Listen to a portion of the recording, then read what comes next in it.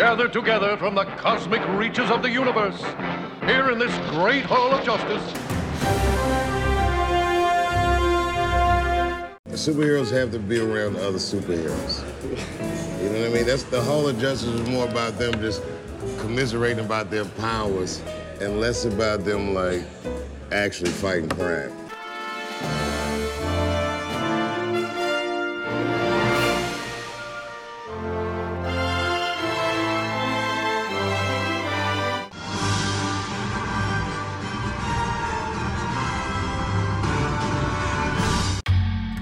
Seth Everett is the best there is at what he does, bub.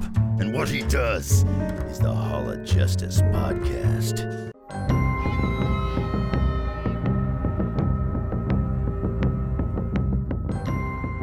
Hey everyone, welcome to another edition of the Hall of Justice. This is episode 204, and this is about The Boys. This is not going to be about Batman Death in the Family, even though we love that thing. I've watched it now 7 times. There's 7 different combinations, and I think it's very fun. And you can't do spoilers because there's a million endings. So that's whatever amazing. it is, if you saw it, you know. And whatever happens on your viewing doesn't necessarily happen on my viewing. And it's a really cool Blu-ray, and it's out now. And John DiMaggio is going to be coming up next week, which is going to be a hoot because I get to ask him about being Aquaman. In Batman, the Brave and the Bold, and I'm just going to ask him, can you just say outrageous? Outrageous! I love it. He was so perfect. Outrageous. He was so perfect. I gotta watch that though. You never saw Batman the Brave and the Bold? No. I'm talking about the Death in the Family though. I gotta go get that. Oh, it's outstanding. I can't wait. It's the same continuity. That's right? Victor Dandridge, by the way. That's your intro. Hey. It's the same continuity as Under the Red Hood. Right, So right. at the beginning, it's a little bit, drawn out. So Right. there's a little bit more backstory about, because Under the Red Hood starts with Batman racing to save him. Exactly. How does Robin How get do we get captured? there? You see that I like that. and that's in the first 5 minutes. So spoilers, Okay. nothing. And then you get choices, and it'll go. That's so awesome. Do you want Robin to die? and here's the neat thing. And again, it's in the first 5 minutes. He says, do you want Robin to die, or does Robin escape death, or does Batman save him? And there's 2 different answers. Oh yeah, I'm getting this. I'm getting this tonight. It's so good. It's so good. Tonight. And Bruce Greenwood's in it, and John DiMaggio plays the Joker. Love and it. Vincent Martella, who was on last week, plays Jason Todd. Jensen Ackles doesn't play Red Hood. Vincent Martella does, And if Batman dies, it's essentially the Red Hood, but it's not just a broadcast of the old movie. Right. There's a tweak to it. I'm not going to give it away. All right. There's a little tweak to it, so it's a little different, but it's cool. It's very cool. I like it. And it's a short, and it counts as part of their DC showcase. Right. And on I saw that they put Judd all the Winnick other ones. liked you. He liked your post about it, which is Yeah. amazing because he's the guy that created Red Hood. Yep. So that's Reached out to him. So we'll see if we can get him on the yes, show fingers as well. crossed, bro. Yeah, that would be great. The Boys, though. Season Now- 2, baby. Last time we talked about The Boys on this show, we gushed about it. And Mhm. what I found was it was really hard to find anything to scrutinize because we just gushed over it so much. Like there wasn't any drama Right. from it because it was just that good. That's episode 152. So we have done, this is 204. So we've done a lot of podcasts. Couple since things. The Boys. Right. Wait, that makes it season sound like it was 2 a literal year ago. Yeah. It's 52. Oh my God. And That's don't dead forget, on. I slept on The Boys because I never read the book. Right. And the title didn't do anything for me. And there was so much stuff. This is when the Netflix shows were still on Right. for Marvel. There was Right. just so much. And we had movies in actual theaters. We had lots of stuff. There was a lot of stuff. So I didn't know, I didn't know. And it was my mea culpa. And I said it to you and I said it to a lot of people. And I said, I slept on the show. So this time around, not only did I see it, but I even watched Aisha Tyler's Inside the Boys. Oh, nice. Great. It's a 30-minute show. It's quirky. It's cute. They give thoughts and prayers at the end of every episode, and the actors have to give a thought and a prayer to their characters. That's amazing. And it's so funny. And it's so funny, and it plays on everything from the first season, but it does more than that. In that, there are so many subplots that are weaved that you could do a whole review on just the subplots alone. Just the subplots alone. Like, you don't even have to touch on Huey and Butcher and what's his name? Mother's Milk. Mother's Milk, man. Yeah. Mother's Milk. Frenchie. Right. You don't have to do that. But then there's whole episodes where you flash back and you see where the French guy comes from. And holy moly. And Iceman becomes Fire Guy. It was amazing. This episode is brought to you by Fresca, by the way. Right. Yeah, this season was tremendous in a lot of ways. I have to admit, like, one of the things I was really concerned with was the repetition of certain, character traits. Huey kind of being like, the little brother of the crew, Butcher always being like the Billy Badass of everything. But they balanced things so well throughout the entire second season. Everyone was just kind of amped up in the right way. It wasn't too extreme. We knew that, Homelander was, the greasy turd that he is, but they managed to do it in a way where there were a couple moments there, I'm not even gonna lie, where I'm like, I side with Homelander. And that's a terrible thing. When he, so, and this is so funny, it's towards the end, obviously, when he's asking about Ryan, when he's looking for his son, I 100% agree with him in the way that he was going about it, because he's like, he's not He's holding a woman hostage. He absolutely was. But he's like, where's my kid? You took my kid. I am going, I will murder every soldier in this house. No, and Butcher was just saying, he hates that kid, and he saved him and protected him. He sure did. And for the kid to now have the guilt of killing Becca, spoilers. Come on. God. Dude, that's so dark. All the people that adore it. Because you thought Homelander was going to kill her. I sure did. Sure did. So starting it off, let's go back to the beginning of the season. Number one, I love that Butcher wasn't there right away. I thought that was very smart. And then they eventually explain where he was. Yeah. Because don't forget, the season 1 finale, he lays it on the line. He finds out his wife's alive, and he almost gets killed by Homelander. Yep. Everything about that was insanely great. Butcher is such a domineering character, though. They were very smart by letting the other characters shine and really proving that, Huey, Mother's Milk, Frenchie, Kamiko, everybody has purpose. Everybody has clout. And Butcher being around, beautifully played by Carl Urban, sometimes overshadows everything. Amazingly played by Carl. Just the looks. Just the look when he's looking at his father and he wants to punch his father in the nose. And you believed it. And you believe him. You absolutely believe it. Not only do you believe that he wants to punch his father, you believe that all the things that he's ever felt about his father are 100% true. Yep. 100%. I mean, the casting in this show, Erin Moriarty is brilliant. Yes. Brilliant. Oh my God. Yes, and more yes. Anthony Starr as Homelander. He is divine. Dude. He's phenomenal.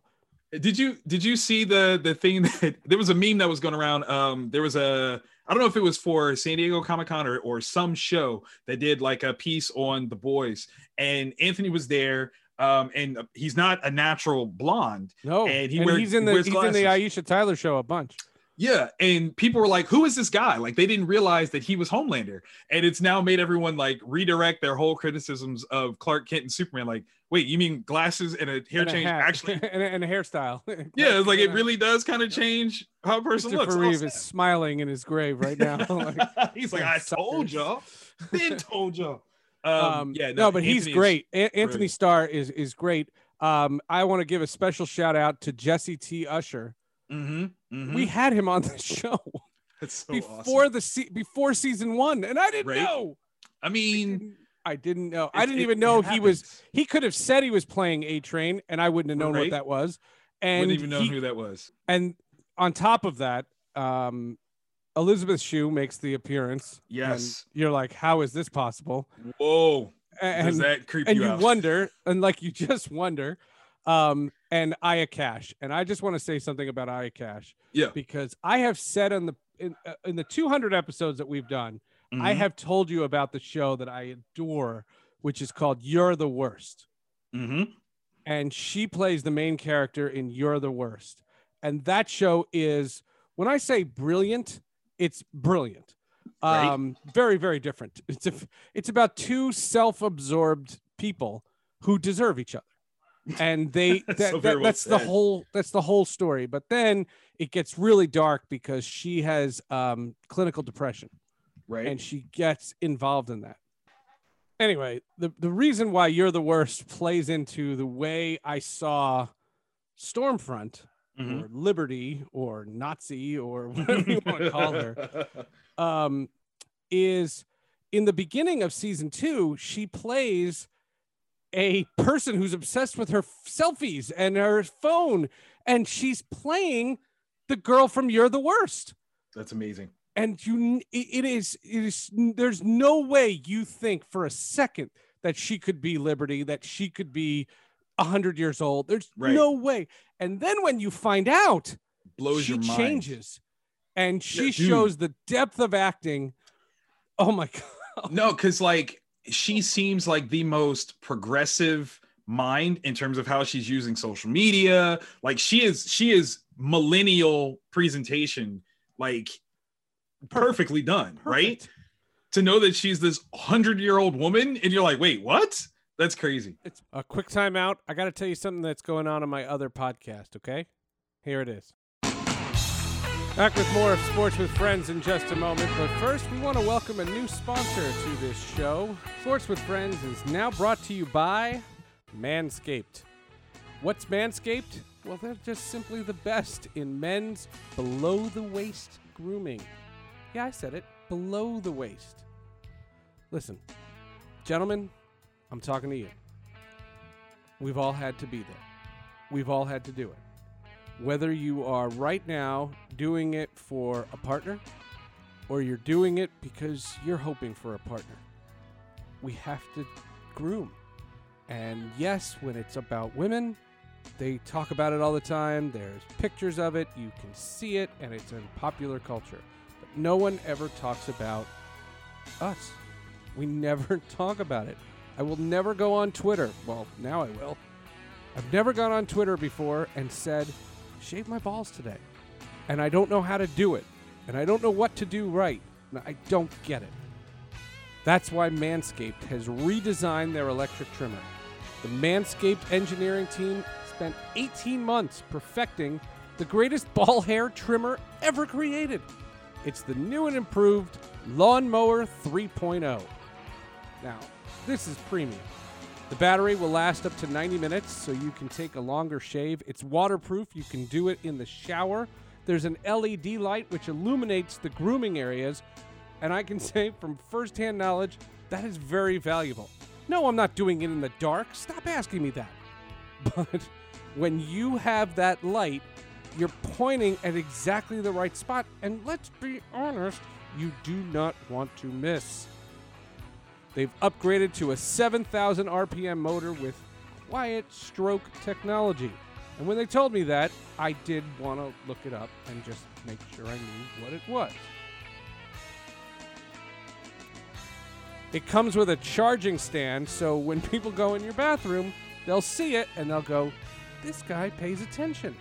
This is a classy thing. And I've always been told, just be classy. Trim it. Trim it. Make it look good.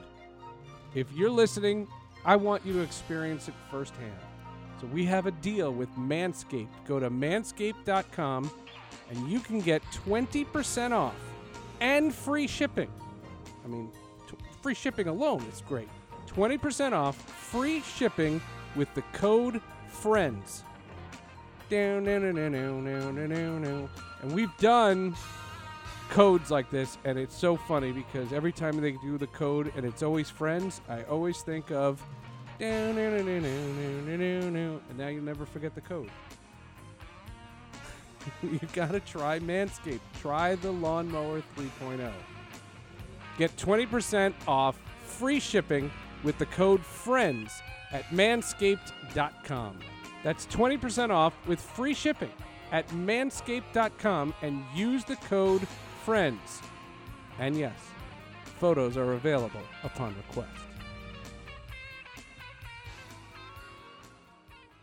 I got to give a special shout out to Giancarlo Esposito, god that he is. Anytime that he's on screen, he's the biggest guy, no matter if he's the shortest man in the room. It makes no difference. He was fantastic in this season. I adored him every time he showed up. Giancarlo Esposito is episode 42. Yeah, that's right.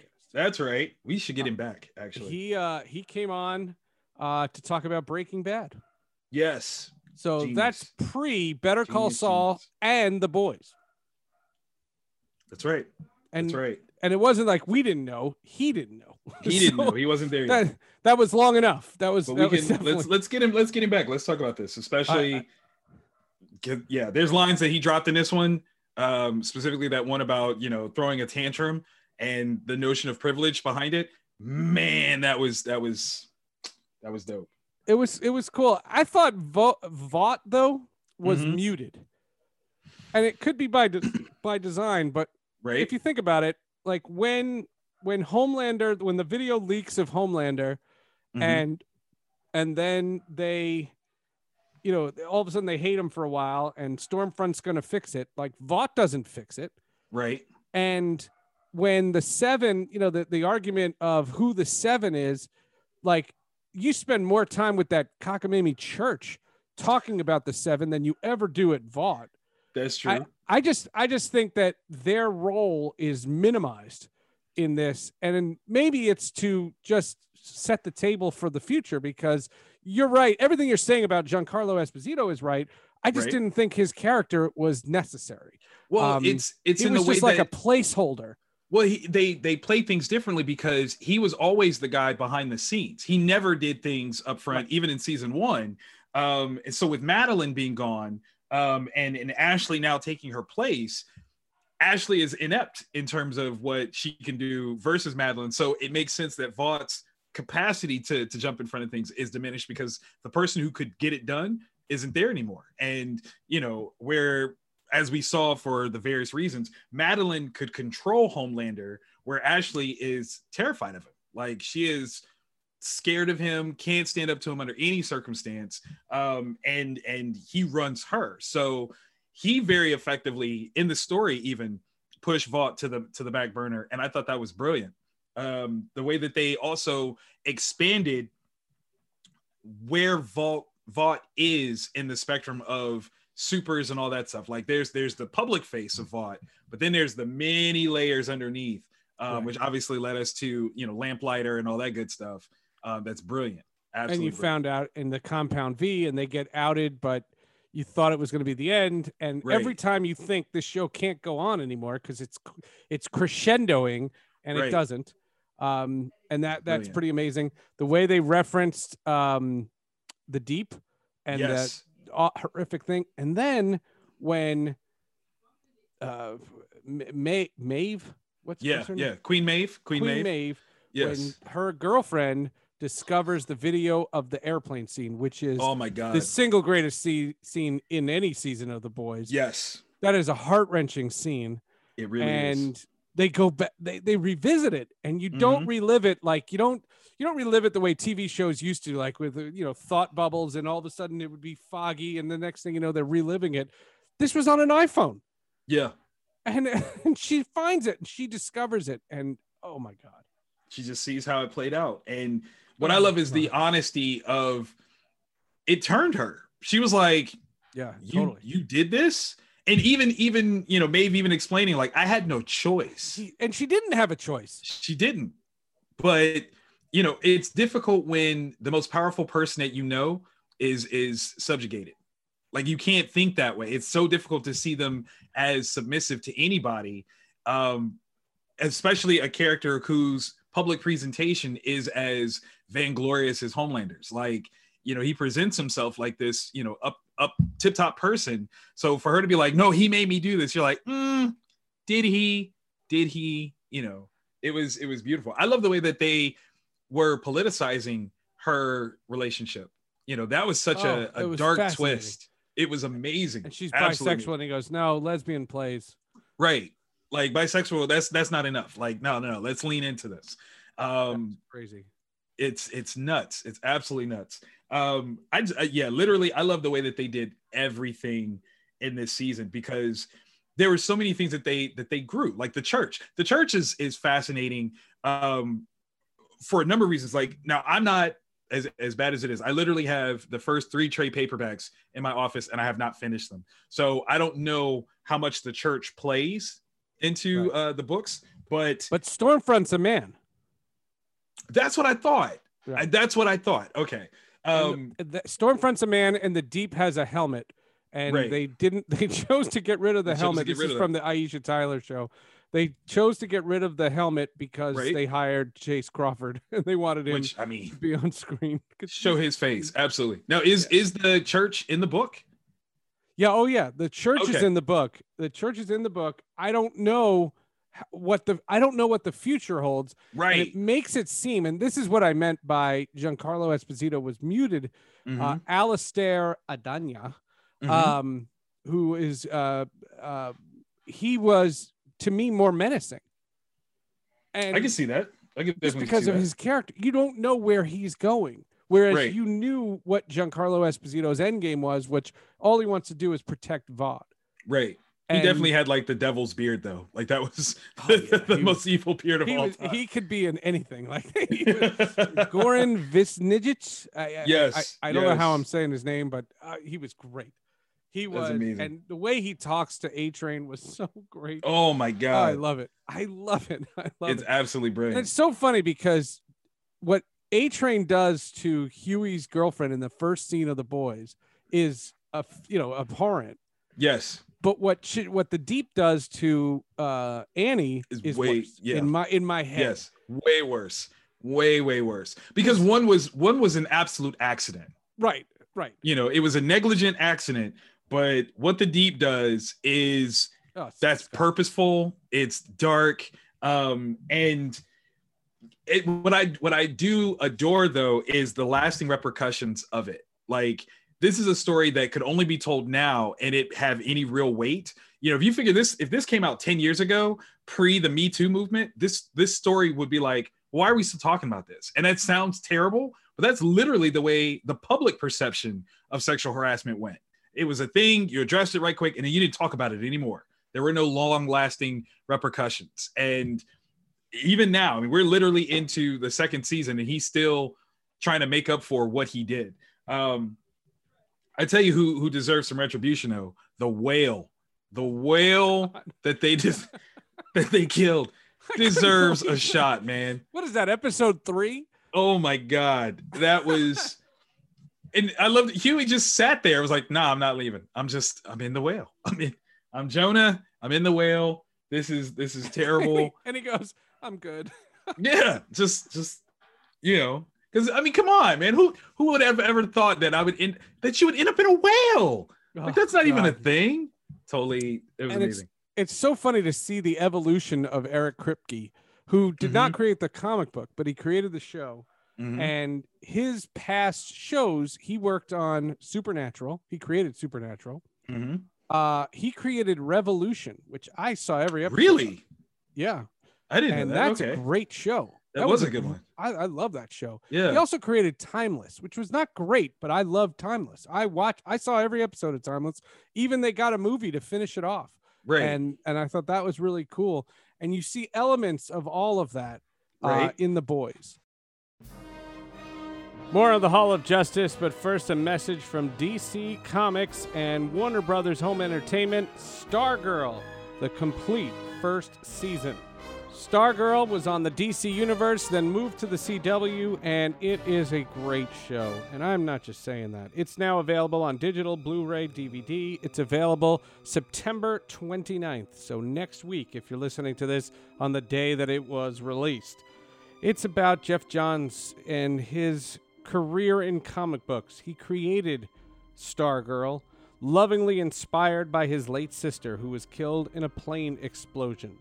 Courtney Whitmore, as she inspires an unlikely group of young heroes. It's cute. It has legacy in DC.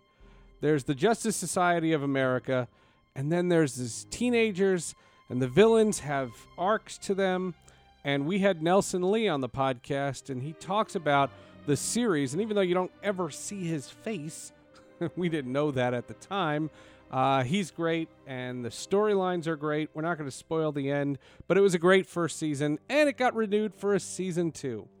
Breck Bessinger is great. She's fantastic. We told you about Nelson Lee. Amy Smart's in it. Luke Wilson, old school himself. Luke Wilson is in it. He's great, too. The whole show is just a lot of fun. And again, it was originally DC Universe. It was then on the CW. That's where I saw it.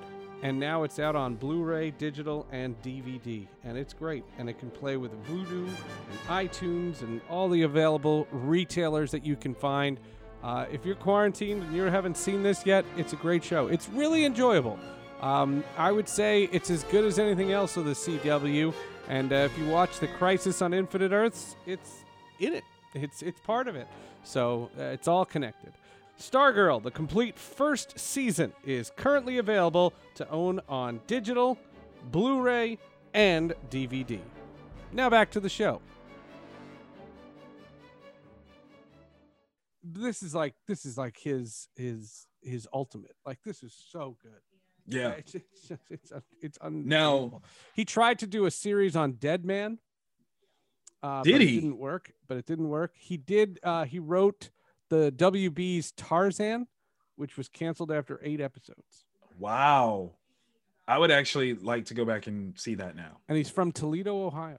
Hey, around my neck of the woods. What up? He's Jewish, and he knew that she was going to be a Nazi. And Aya Cash is Jewish too. That's even better, man. Aya Cash said, as a Jewish person, I wanted to play a Nazi. I wanted to play a Nazi, and I wanted to show how disgusting she was. That's amazing, because she played it so. There's a caricature of Hateful that we see. Hers was so very like reserved. Yeah, like it was meticulous. It was well thought out. It wasn't hitting you over the head. The way she went about it was as though she had 1940s mentality, but existed today, and how she knew there was things that she could say, there's things that she couldn't say, no matter how she felt, no matter what she intended. She knew how to play the game, and that's dark.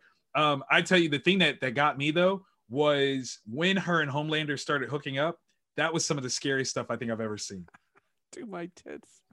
Like, seriously. Like, come on. Line. She nails that line. Oh my God. Well, he is so, I mean, he's masturbating on the rooftop at the end of the show. Genius. And he's drinking that disgusting milk. Right. And forget the fact that it comes from a human being. It comes from a dead human being, and it's probably old. But he loves it. He loves it. Come on. Listen, you know it was crazy when he had the doppelganger dude shapeshift into her. Oh God. And then for a hot second when he shapeshifted into Homelander. Yeah. And you're like, he's really gonna do this. He's really gonna do this. Ooh, that's dark. That's so dark. It's dark. But the other character actor that I wanted to give there's two. Mm-hmm. Nathan Mitchell plays Black Noir. Yes. You don't know that. But right. Nathan Mitchell did a couple of those interviews with Aisha Tyler, and he's fascinating. That's awesome. What a deep thinker. What a really neat guy. That's awesome. I don't know him from anything, but he's in it, and all you wanted for him to get, and to me, you know, just like The Whale is the kind of the what the F like kind of feeling, they get him with nuts. He has a nut allergy. And you're just like, wait, what? What a crazy, like, that's crazy. Nathan is actually a carryover from Supernatural, Timeless. He was in both of those. So he clearly, you know, has a history with the showrunner. The thing that I loved about Black Noir, Nathan though, Mitchell is in Timeless. Yeah. as what?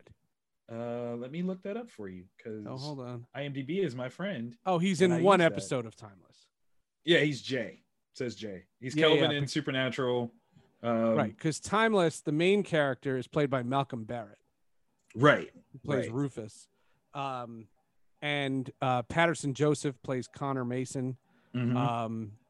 And the way and Matt Lanter, who we've been trying because he's Anakin Skywalker. Matt Lanter plays the main guy of Timeless, and my new obsession, Abigail Spencer.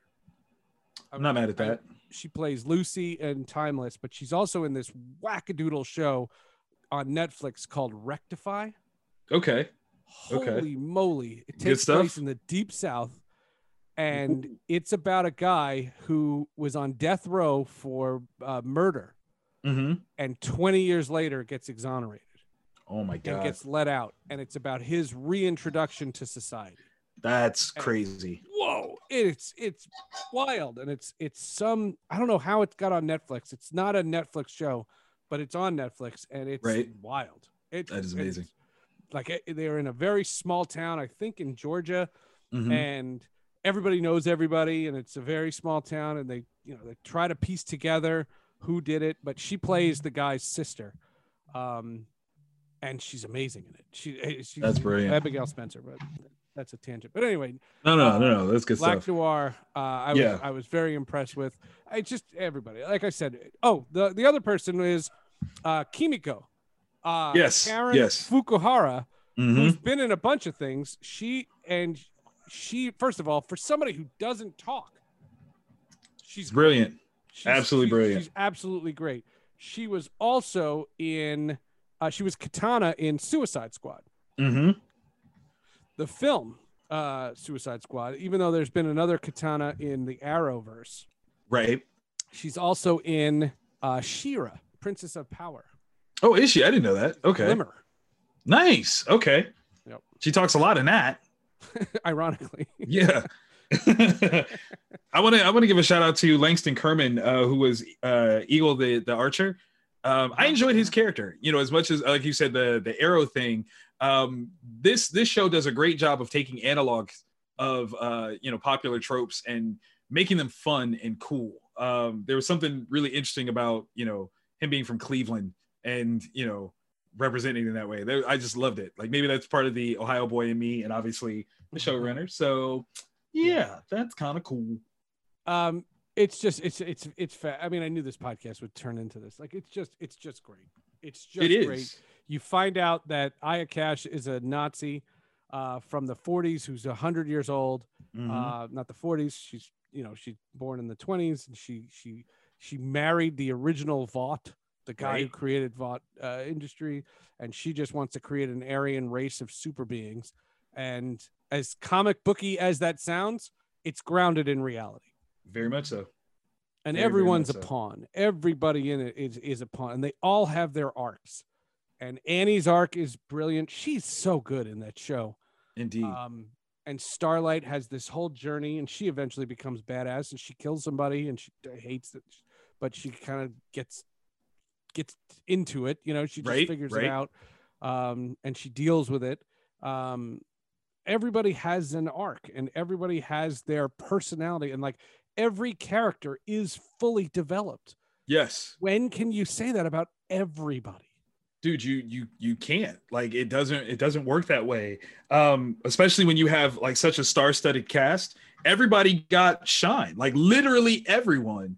Like, I'm sitting here going through the cast list, and I'm like, is there a character that we don't have an even deeper understanding of, in this season than we did the last one? And like, we've got everybody.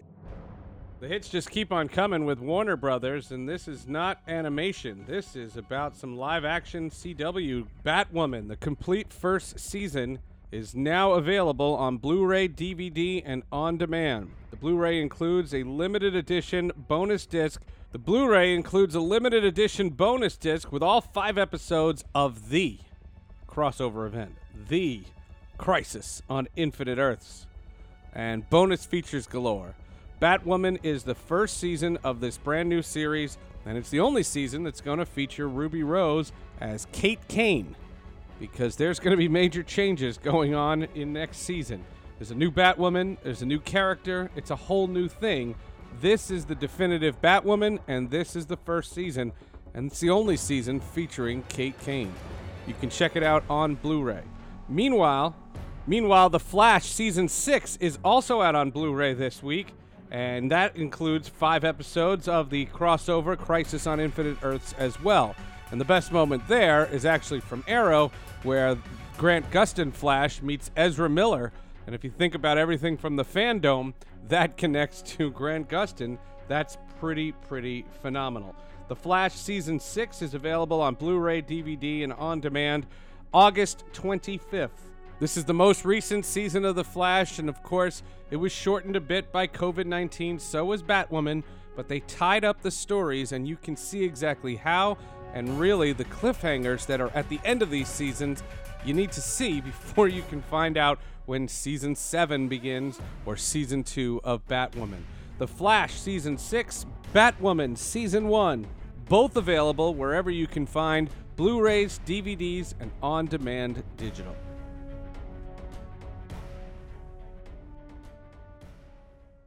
I love the deep, like even going through the whole process of being indoctrinated into the church and coming full circle and being like, I hate this place. Like that's brilliant, man. Yeah. Like that's such a hard thing to pull off, but they do such a good job of it. And it's brilliant. It's absolutely brilliant. I want more of Mother's Milk though. I think he is such to go home at the end. I know, right? Like Laz is such a great character actor, and he's multicultural, like in a lot of ways. Obviously, you look at him, you can see he's black man, but he's played Hispanic, he's played so many different ethnicities, and it all works. It all seems authentic. So I just love his portrayal of things. I love him. He's awesome. I loved him since Avatar? Stomp the Yard. Yes. He was Stomp the Yard. Yep. He was in Fast and Furious. Yep. 4, I guess. Yep. And you hated him in Fast and the Furious. You kind of wanted to hate him in Avatar because he was anti-Jake Sully the whole time until. But yeah, like dude is brilliant. He makes you like to see how many things I've seen him in where I don't like him, and to see him in this and I absolutely adore him is amazing. I feel bad though. He got attacked by an extending penis. That sucks. That sucks.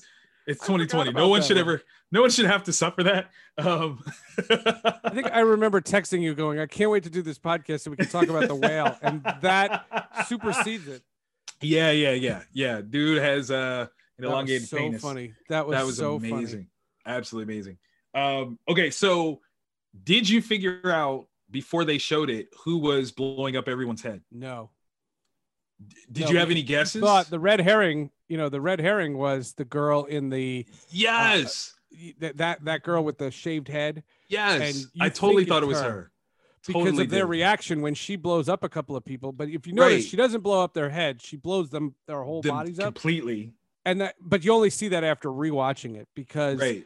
But the way they see it, and Frenchie just looks at her and goes, "We got to get out of here!" Like they make a run for it, right? And you see that, and then it happens, and the fact that she was doing it in the room where it was happening, that was crazy. It was brilliant. You didn't know? No, not at all. I had no clue whatsoever. I thought it could have been Stormfront, but even she's like, "No, that's not me. I'm not doing it." And I believed her. I don't know why I believed her. The woman is hateful, but I definitely believed her. And had no clue as to who was doing it. I did really like the girl power moment. And I know that there's a lot of people that are online talking about the comparison between it and Endgame, where you got Captain Marvel and all the ladies of the MCU, standing behind her, and she's not doing this alone, and that was great. But this one was a far more natural version of it when it was Maeve, Kumiko, and Starlight fighting Stormfront.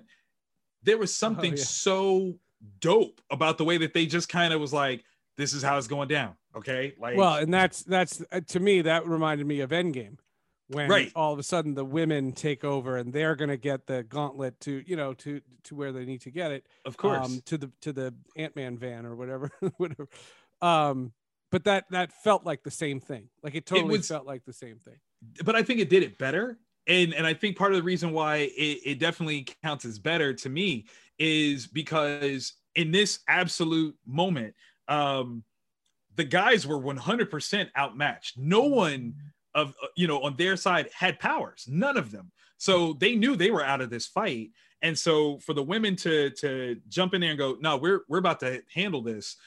It rose all of their clout in a big bad way. I think all the ladies, for whatever reason, had been deemed somehow lesser than the tenacity of the guys. And that is dead, that whole idea completely. The only thing, and if it's so small, but if the only thing I could say about the finale is it all happened so fast. It did. The Rebecca scene is so overshadowed by the defeat of Stormfront. And those things are happening at the same time. Right. And I don't know. I don't know. It just, you could have split those. I don't know what their budgets call for. I don't know how they commission these things. Right. To me, remember how we used to say that Luke Cage was 4 episodes too long? Right. This was like 2 episodes too short. Yeah, we could have definitely gone for a little bit longer. I would have liked that for sure. But it leaves you wanting more. And it definitely does.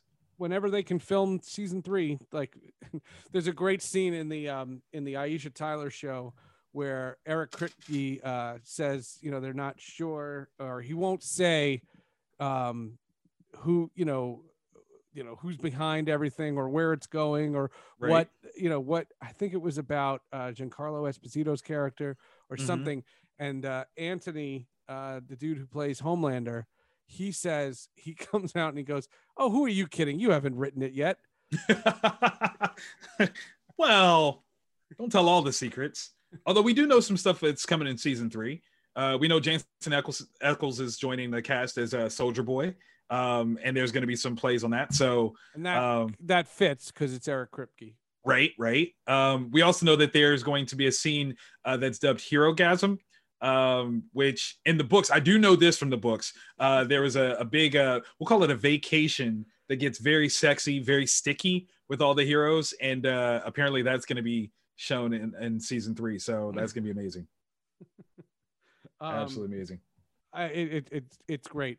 One thing we talked about in the episode beforehand, but in the books, the character of Huey is based on Simon Pegg. Yes. And in season 1, he plays Huey's father. He's not in season 2, but that was the Pegg is the visual inspiration for the comic book Huey.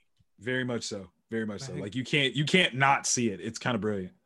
I think that's pretty amazing, though. Oh yeah, absolutely. Well, and it also kind of marks the time period. Like when The Boys first came out, Simon Pegg was one of the biggest, non-hero heroes Star Trek had just come out, the first one, right? I don't even know if it was that late. I think this is still like Shaun of the Dead, even like that early. So Simon plays like the unbeknownst hero really, really well. He's not super ripped, arguably he has a quote unquote weak chin, so it's not like he looks like he can take a punch. So he plays the everyman so good that, if that's what you want, Huey to be, he's perfect. Now, Jack does a great job. I didn't realize Jack Quaid was Megan, Meg Ryan and Dennis Quaid's. Dennis Quaid's kid. I didn't realize that. And then once I found out, I could see nothing but them. Like that's wild. We can give a shout out because it happened on last episode. Someone who knows them and knows Jack very well is Gary Mariano, because he was doing publicity for Dennis and Meg when Jack was a baby. That's amazing. That's kind of like my Patrick Mahomes story. 6 degrees, man. Patrick Mahomes, when he was 3 years old, came to Twin Spring training, and apparently, according to eyewitness reports, I played catch with him. Own that. He would be nothing without you. He's a Super Bowl MVP, and I played catch with the Super Bowl MVP when he was 3 years old. Yeah, that's right. Does that make you feel old? Does that, like, be honest? Does that kind of hit you in a space where you're like, wait, I'm old enough where it kills me. It's awful. It's totally awful. I'm sorry. Well, I mean, the manager of the Minnesota Twins to me is a rookie. Right. Because I covered Rocco Baldelli when he was a rookie. I met him at the Rookie Career Development Program. He's a manager now. That's the weirdest feeling. That's amazing. and in this quarantine time, you can't go up to players. Right. No media can go directly up to players. And everything's got to be 6 feet apart. But before quarantine, it was really hard for me to interview today's athletes. There's a 20-year age difference. True. And it's noticeable. Like you can't not connect it. That's very wild. weird. It's very, very weird. That's so wild. All right. What else can we say about this? I mean, rewatch everything because there's hidden things. Yeah. Watch it again. And trust us when we say, I slept on this show the first time it came out. Just trust us. We are not selling this. We have no obligation whatsoever to sell this. That's right. It's really good. It's a great show. It's a great show. And over the top in all the best ways. Yeah, we don't know anybody there. We can't. Yeah. But, nobody told us we had to say something nice about death in the family either. But but we wanted to. I couldn't believe it. And it's just so funny. And you mentioned the costumes. When the first season happens, and I'm referencing stuff that we never talked about, I didn't realize that A-Train was Jesse Usher until he took the costume off. And then he was in the totally mask. Changes. I didn't know. I didn't. You're like, wait a minute. That's hilarious. And who is Erin Moriarty? She is brilliant. Oh my God. Brilliant. She plays the girl next door so very well. Like she was tailor-made to do it. She's absolutely brilliant. She was in Jessica Jones. Yes. Yeah. Yes, she was. Yep. Yeah, she was. That's super awesome. Super duper awesome.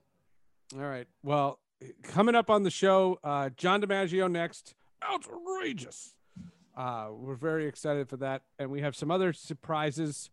You have a Walking Dead thing coming up on the show. Yes. Can't wait to hear. And just the podcast is cruising. And all we can say is stay safe, stay home, do whatever you can. Oh, vote, please. Yeah, pretty please. Vote. Get out there. Wherever you're listening to this, it might be hard. And if you're listening outside of the United States of America, all I can say is don't laugh at us too much. No, laugh. We gotta learn. I remember last year I was in Italy and London, and they were like, "You're American." Now you can't even go, so they can laugh at you. You can't go. Now you can't go. For Victor Dandridge, I'm Seth Everett. Thanks for listening, and thank you for subscribing. We'll see you next week. Believe it or not, I'm walking on